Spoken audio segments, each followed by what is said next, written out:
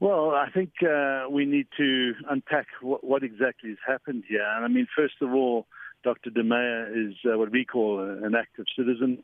Out of frustration, he decided to write that open letter to highlight the serious issues that are taking place at that hospital. And I think he speaks for many hospitals and many doctors' frustrations. And the immediate response was for them to suspend him instead of going through the due processes.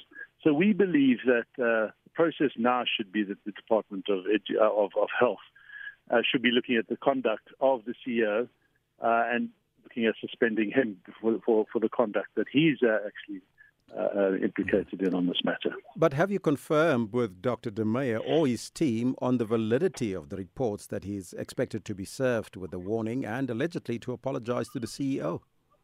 No, we haven't. We'll be doing that in the coming week. But as far as we're concerned, this is what we see is happening. So we've put out a call for the CEO to be suspended. Mm-hmm. What do you think will come from the suspension of the CEO? Will it assist in the matter or not?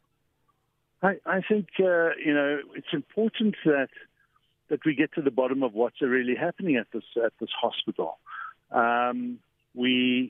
We believe that the CEO has been out of line in the way he's handled this matter. I think without taking into account the input that can come from a doctor like Dr. De Meyer and his colleagues, by the way, who've supported him, the CEO is putting his head in the sand, not really dealing with the real issues, and that's a serious matter for the public that has to be dealt with. So we think the CEO is out of line.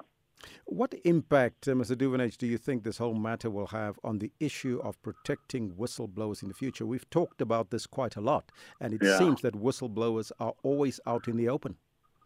Yeah, always having to be on the back foot. It's very brave. There's extreme moral courage being displayed by people like Dr. De Meyer, who really, out of frustration, is at their wits' end, having to take actions that he did, and then to have to be dealt with in the manner that the CEO did. So it is sad that it takes whistleblowers or people like Dr. De Meyer to go to those extents. But that's the problem that we have in this country. He should have actually been applauded. The MEC for Health in Gauteng should have engaged meaningfully with him and got to the bottom of what's going on here. But they don't. They seem to react in the total opposite direction and treat the whistleblowers with disdain, and that's unfortunate. If the department does not suspend the CEO, what will be then the next move for OUTA and for Dr. De Meyer?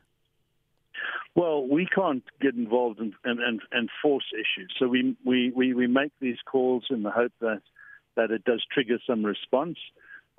We certainly believe that more protest action is going to be required by the public in this regard, and we hope that Dr. De Meyer's colleagues who have rallied around him bring pressure to bear on the